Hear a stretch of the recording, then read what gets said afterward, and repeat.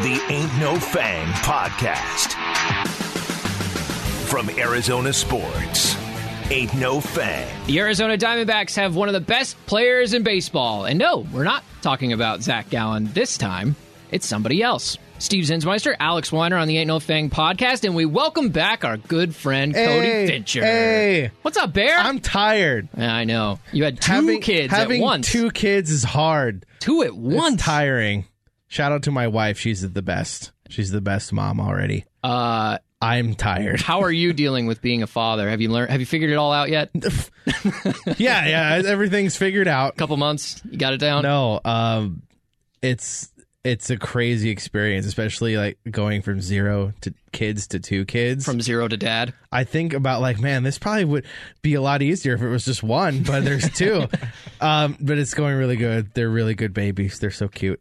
They're getting chunky. Oh man, I'm so happy for you. But yeah, it's tiring. Welcome back. You want to talk baseball? You. Let's do it. Awesome. I've had time to watch baseball?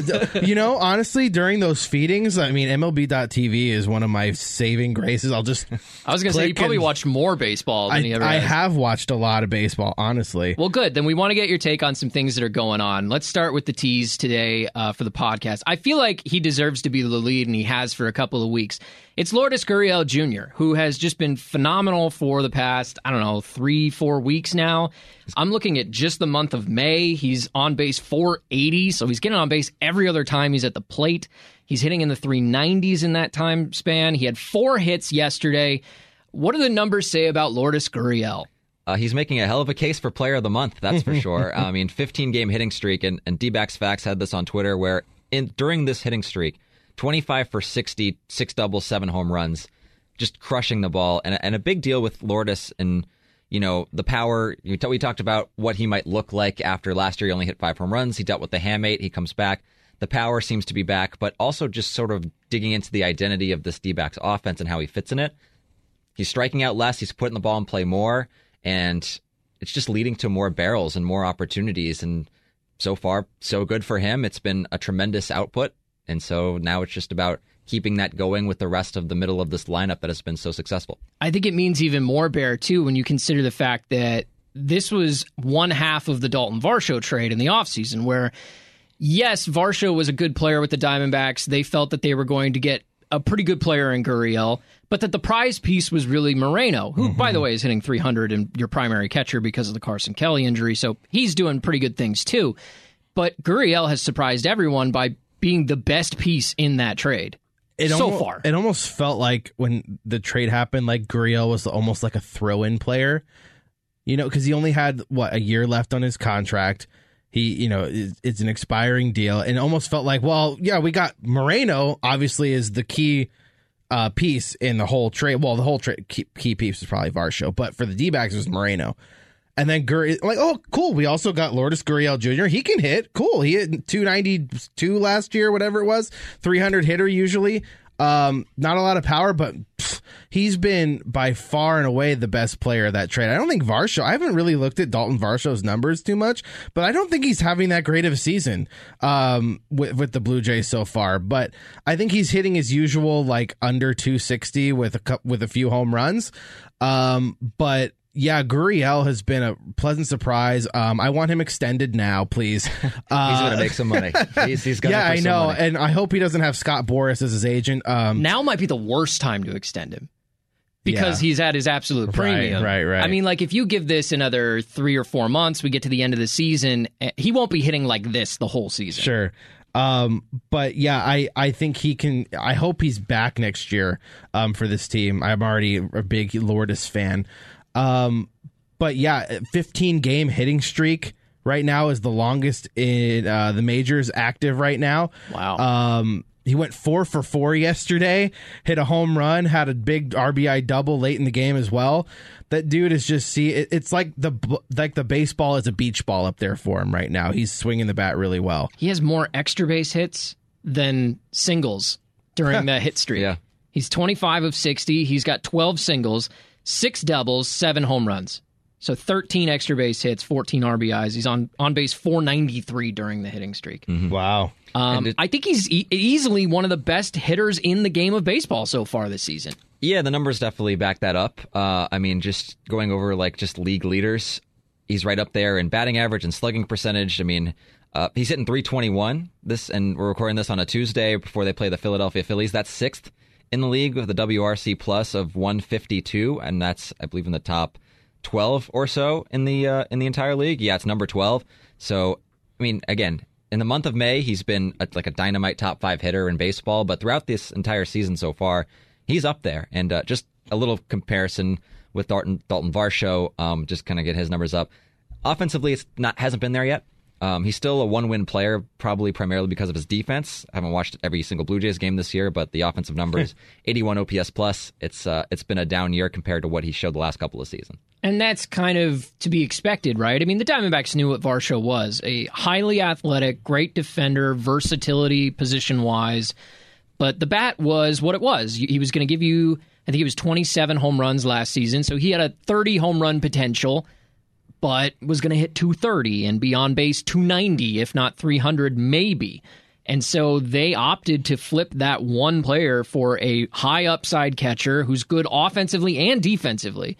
And then now Gurriel, who we knew was going to have a high average, it was just a matter of whether or not his power was going to come back. It did. It's a good thing, too, that Moreno and Gurriel have been outstanding on offense, because basically the Diamondbacks chose Alek Thomas and Jake McCarthy over Dalton Varsho, and both those guys are in AAA. Right. But with Moreno playing so well already his first year here, and Gurriel being probably your best offensive player right now, you can get, and obviously Dominic Fletcher has come up and been really, really good, and Corbin Carroll is still Corbin Carroll. You can almost, you have been able to weather that storm of Alek Thomas not being able to hit very well, Jake McCarthy really struggling early on in the year, and both of those guys being sent down to AAA. Lourdes Gurriel Jr. and Gabby Moreno have made that, that choice to send Varsho away more, you can bear that more. By the way, all this said, Lourdes Gurriel is still not the team leader in OPS plus. That belongs to Geraldo Perdomo. Oh, yeah. In WAR, too. By the way, Geraldo Perdomo has been awesome. Yeah, it's just that Gurriel has about 52 more plate appearances. So he's played more, therefore he's probably a little bit more valuable in the long run. Perdomo's been the king of runners in scoring position hitting, though. Yeah. And you know what? I pulled up his splits today, anticipating that they would be pretty distinctly different, and they're really not. I mean, he's improved on both sides of the plate, which is really just as impressive as the way that he's playing as a whole. So, yeah, they've gotten a ton out of those guys. By the way, Dominic Fletcher, not far behind either of them in OPS Plus at 145. That's a player who's not even a starter on your team right now, necessarily. Fletcher? Now he is. Once I think they he's sent down Alek established. Thomas. He's playing in center. Yeah. Right now. Especially with Corbin still getting to 100% after hitting his knee, it's been pretty valuable to have him out there in center. I will say, though, interesting about today's lineup specifically, Fletcher's in there, but against a left-handed pitcher, they still have Perdomo starting ahead of Nick Ahmed, which is not something they've done a ton. They've liked to balance those guys out a little bit. So it's kind of interesting what Torre is doing now and sort of recognizing, okay, the hot hand is Geraldo, let's give him a few extra at-bats today against a left-handed starter. Helps that he's a switch hitter as well. I mean, I just wonder how Perdomo playing so well will affect Nick Ahmed and how long he's on this team, because maybe they need to clear a roster spot later in the season. And if Perdomo is playing so well, do you really need to keep Nick Ahmed around if he's not producing at all? I just don't know. And especially you have Jordan Lawler waiting in the wings too. So, I mean, obviously this is the last year of Nick Ahmed's deal. He's making $10 million this year. So if they wait a little bit longer, they won't have to eat as much, I wouldn't think. But if they decided to DFA him or something. But I don't think they have another shortstop, though. I don't think they do. Because, I mean, like we've talked about roster construction. You've got Longoria, doesn't play short. Rivera doesn't play short. Rojas hasn't played short in a while. Neither is Ketel. He's second base. Neither is Ketel. So you really don't have another backup shortstop if you get rid of Nick Ahmed. You'd be riding on Perdomo. It would have to be in partnership with bringing up Jordan Lawler. Yeah, that would be the only situation where you do such you're probably right on that. So really great things from Lourdes Gurriel. By the way, the rest of the middle of the order has been pretty darn good themselves. Christian Walker currently sitting at a 125 OPS plus. The power is still exactly what we thought it was, 11 home runs. leads the team in RBIs. Christian Walker makes all the sense in the world in a cleanup spot. Pinpoint accuracy on hitting cameras with foul balls. He hit a camera. That was weird. You saw that, right? Yes. Yeah, he hit the I also saw Zach Gallen hit he did his best Randy Johnson impersonation, hitting a bird. Only 2 pitchers that I'm aware of ever have hit a bird, and they're both Diamondbacks. I don't know what the odds of that are. A line drive caught a bird in the Cleveland Guardians game yesterday. Will so it's been a tough. Brennan? It's been a tough week for birds in Major League Baseball ballparks. I mean, Yet somehow still at Chase Field, we have not seen a bird get decked by a ball. I know. The pigeons are there. There's so many birds in Chase Field. Yeah, how did they get There's in? so The roof many. is closed.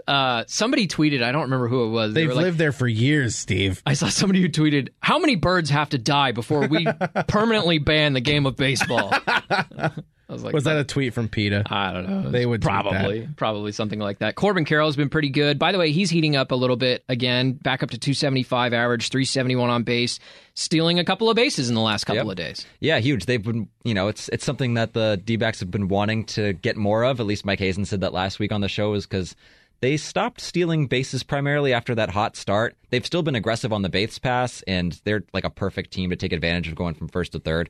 But we just hadn't seen it a ton. And to see Corbin Carroll, especially because he didn't run a ton when he first got back from the knee injury, now to see that more often, it's just another sign that he's getting closer and closer. And maybe that was a byproduct of sending down Jake McCarthy and Alec Thomas. Two of your faster players behind Corbin Carroll. Yeah, those guys were stealing a lot of bags when they got on base, and they're so fast.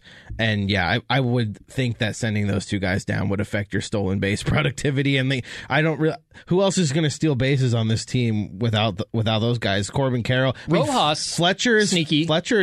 He's not as fast as the other guys. He's not quite there. Rojas, Perdomo's not too bad. They're not particularly fast guys. They just Moreno has a couple.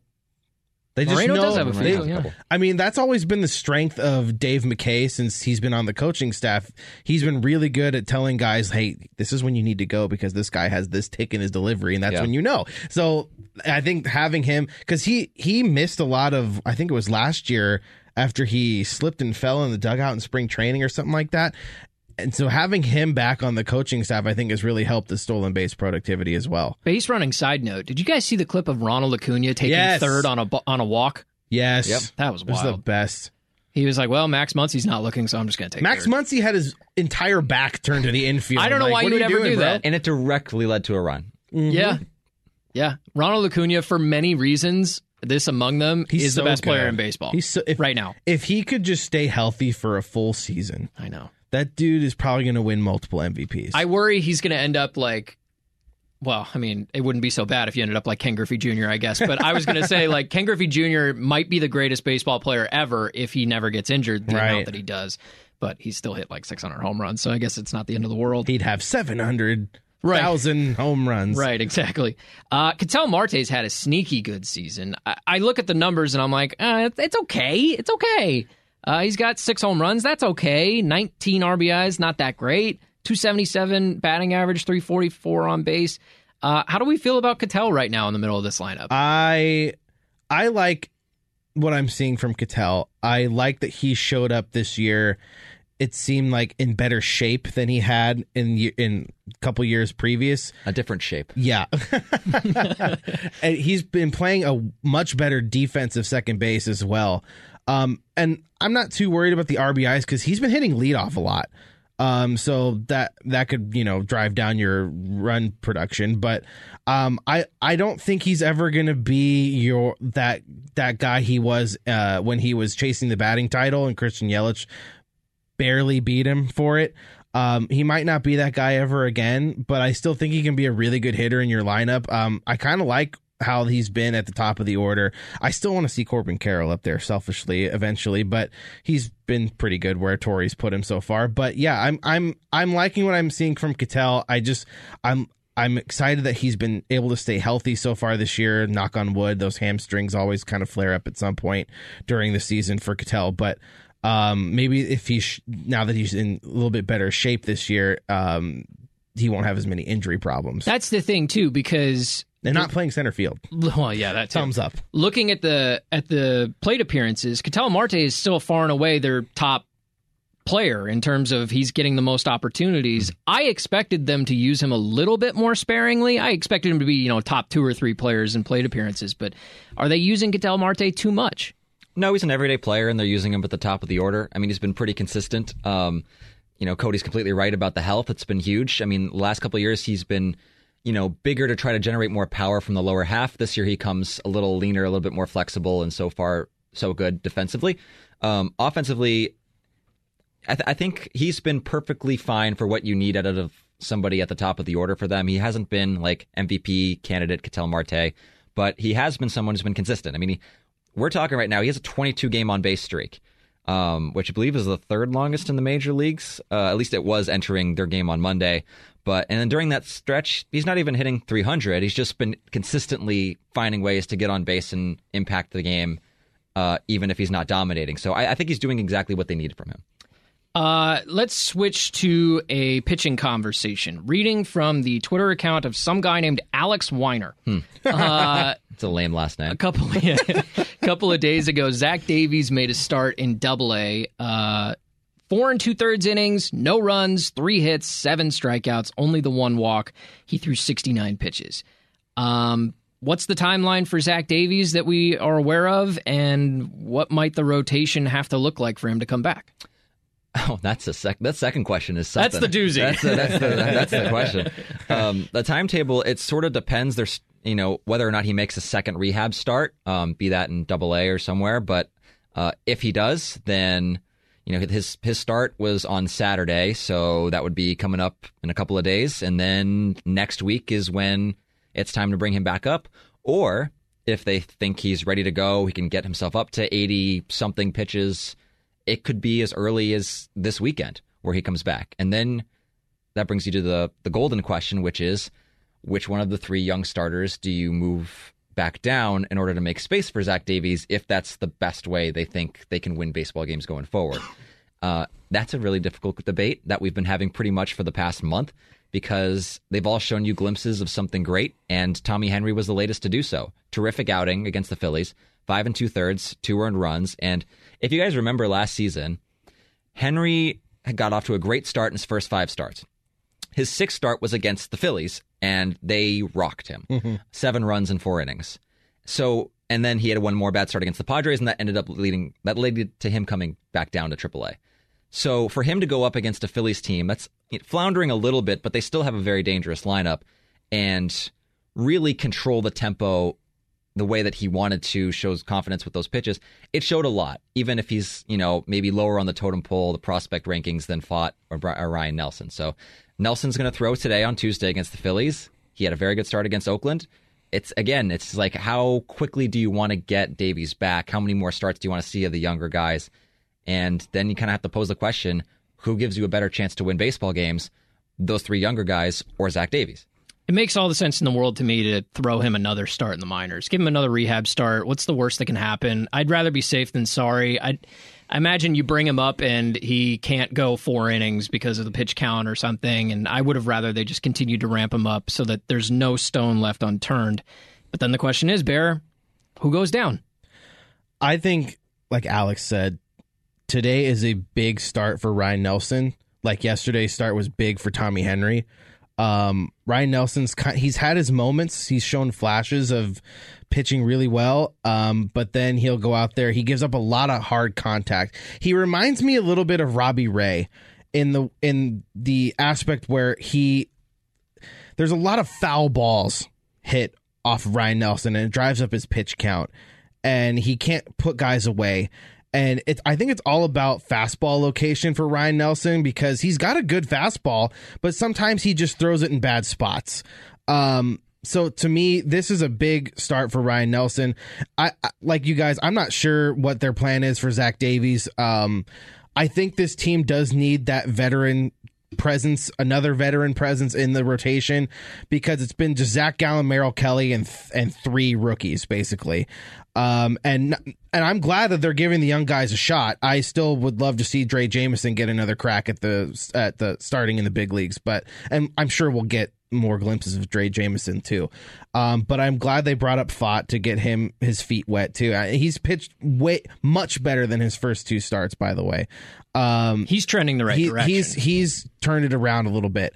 But I could see if Ryan Nelson doesn't have a good start today, I would think he's the favorite to be sent back down to AAA, because Tommy Henry, he's had his moments where he struggled as well, but like Alex was saying, this Phillies lineup, they're not hitting very well right now, but they are loaded with talent.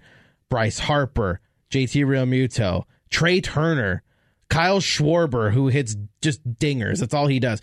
Nick Castellanos is like the Reaper. He's hitting almost 300 this year, and Tommy Henry kind of made him look silly in a couple at bats yesterday. So if Ryan Nelson gets knocked around today, he would be my pick for who gets sent down when Davies is ready to come back up. Zach Buchanan of The Athletic wrote a piece this week, kind of a behind the scenes of what went wrong with Madison Bumgarner and the Diamondbacks. And if I can summarize it the best I can, it's the idea that Madison Bumgarner just never adapted to the coaching and the analytics that were provided to him by the organization.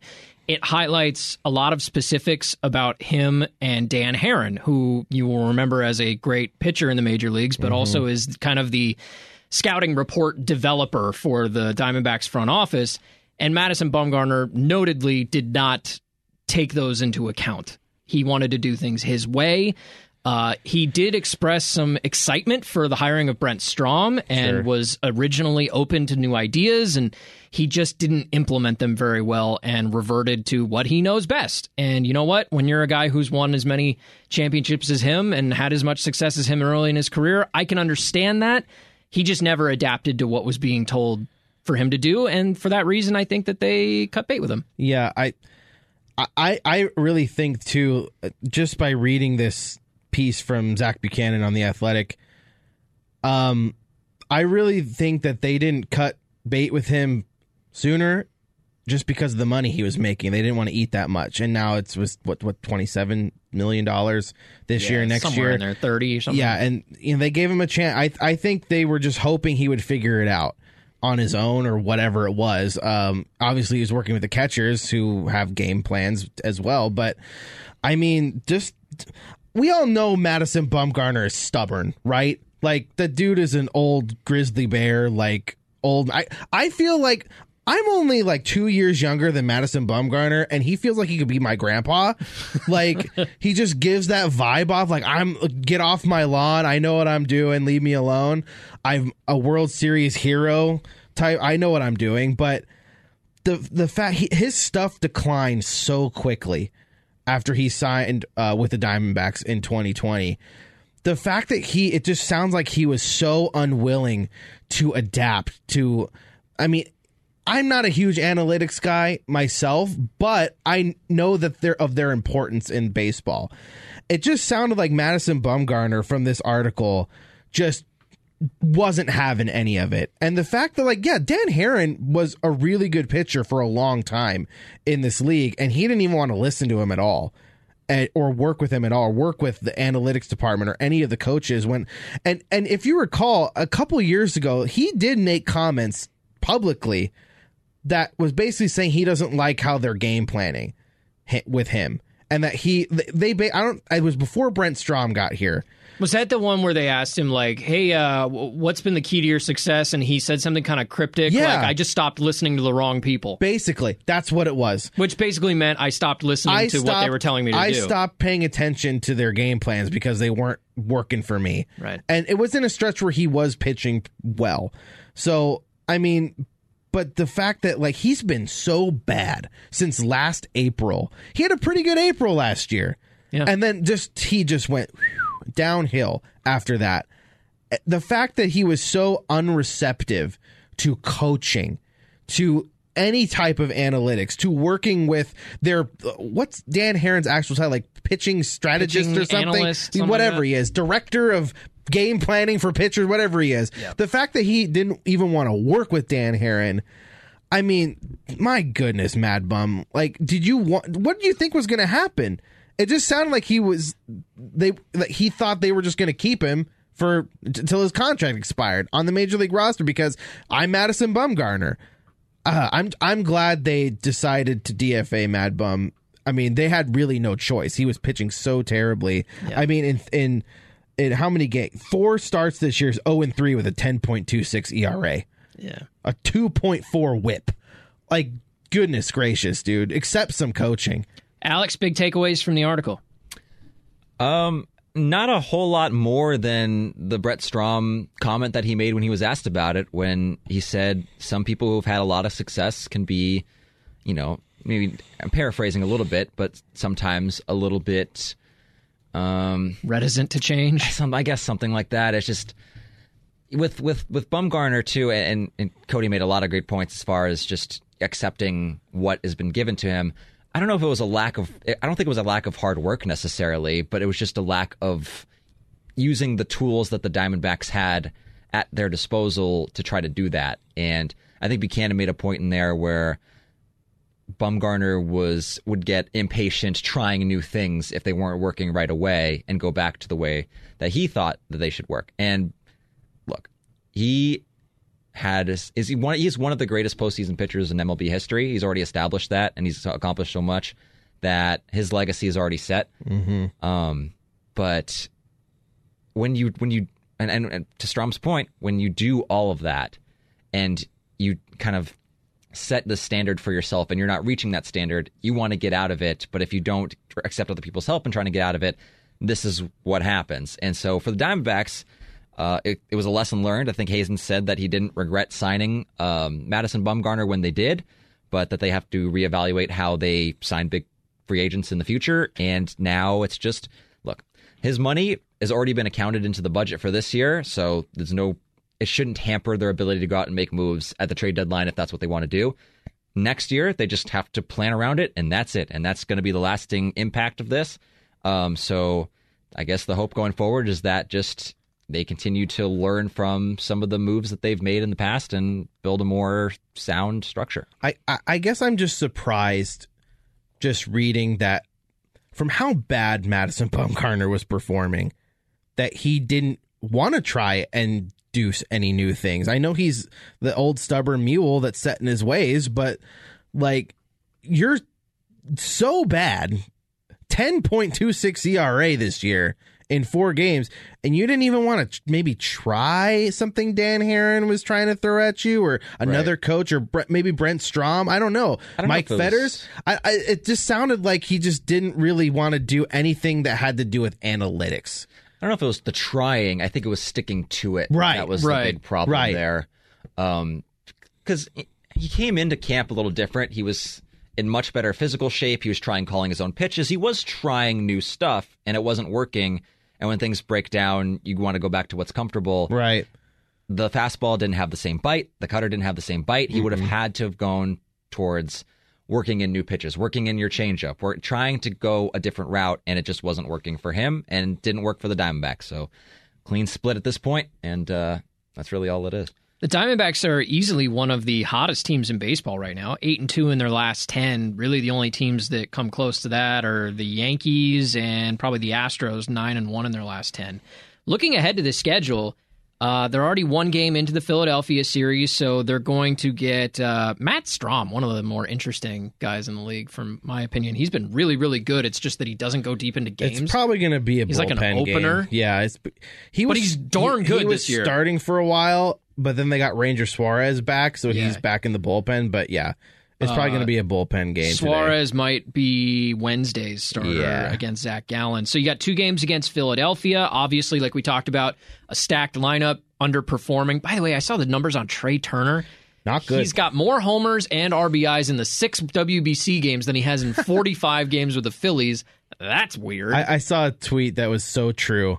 Someone tweeted out, isn't it just so Dodgers that they just seemingly didn't want Trey Turner back at all? They didn't even offer him a contract, and now he's just kind of mid with Philly right now and got paid $300 million. And of course, the Dodgers are in first place still. I'm guessing no matter what happens, they're in first place. He's the level of player where I don't sense anything nefarious about that. I think it was just like, we know that we can't get him I back. know, but it's just so like the Dodgers, do Dodger things. Yeah. They let go Corey Seager because they have Trey Turner, but then they let go Trey Turner, and they're still really good. Stack team. I guess they have that luxury. And they have no starters. They're going to do something at the deadline. Of course they will. They have to. I think Ken Rosenthal said on a show this week, watch out for like a Tim Anderson to the Dodgers. Yeah. Kind of.